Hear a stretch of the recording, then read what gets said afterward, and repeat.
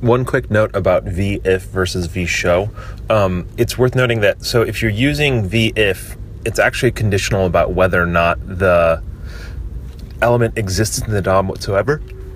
Excuse me, first time talking today.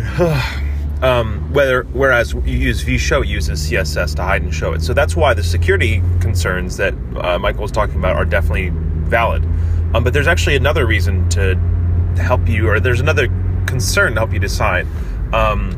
In front-end performance, there's this idea called a repaint or a reflow.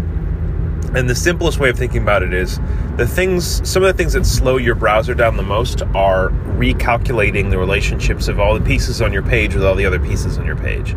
And when you're thinking about front-end performance, which becomes often more of a concern when you're working with JavaScript than it would with your normal web pages, you want to eliminate reflows or reduce the number of reflows that happen, because you don't want your browser to have to frequently repaint the whole page, especially not in response to something that's happening frequently, but even in terms of in response to a particular user behavior.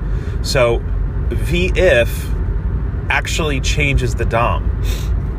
And if the DOM is changed, that means there's a repaint. Which slows things down. vShow just changes the CSS, and your browser has a better ability to keep that optimized, the change that's happening optimized, by using just CSS changes versus actually full DOM changes.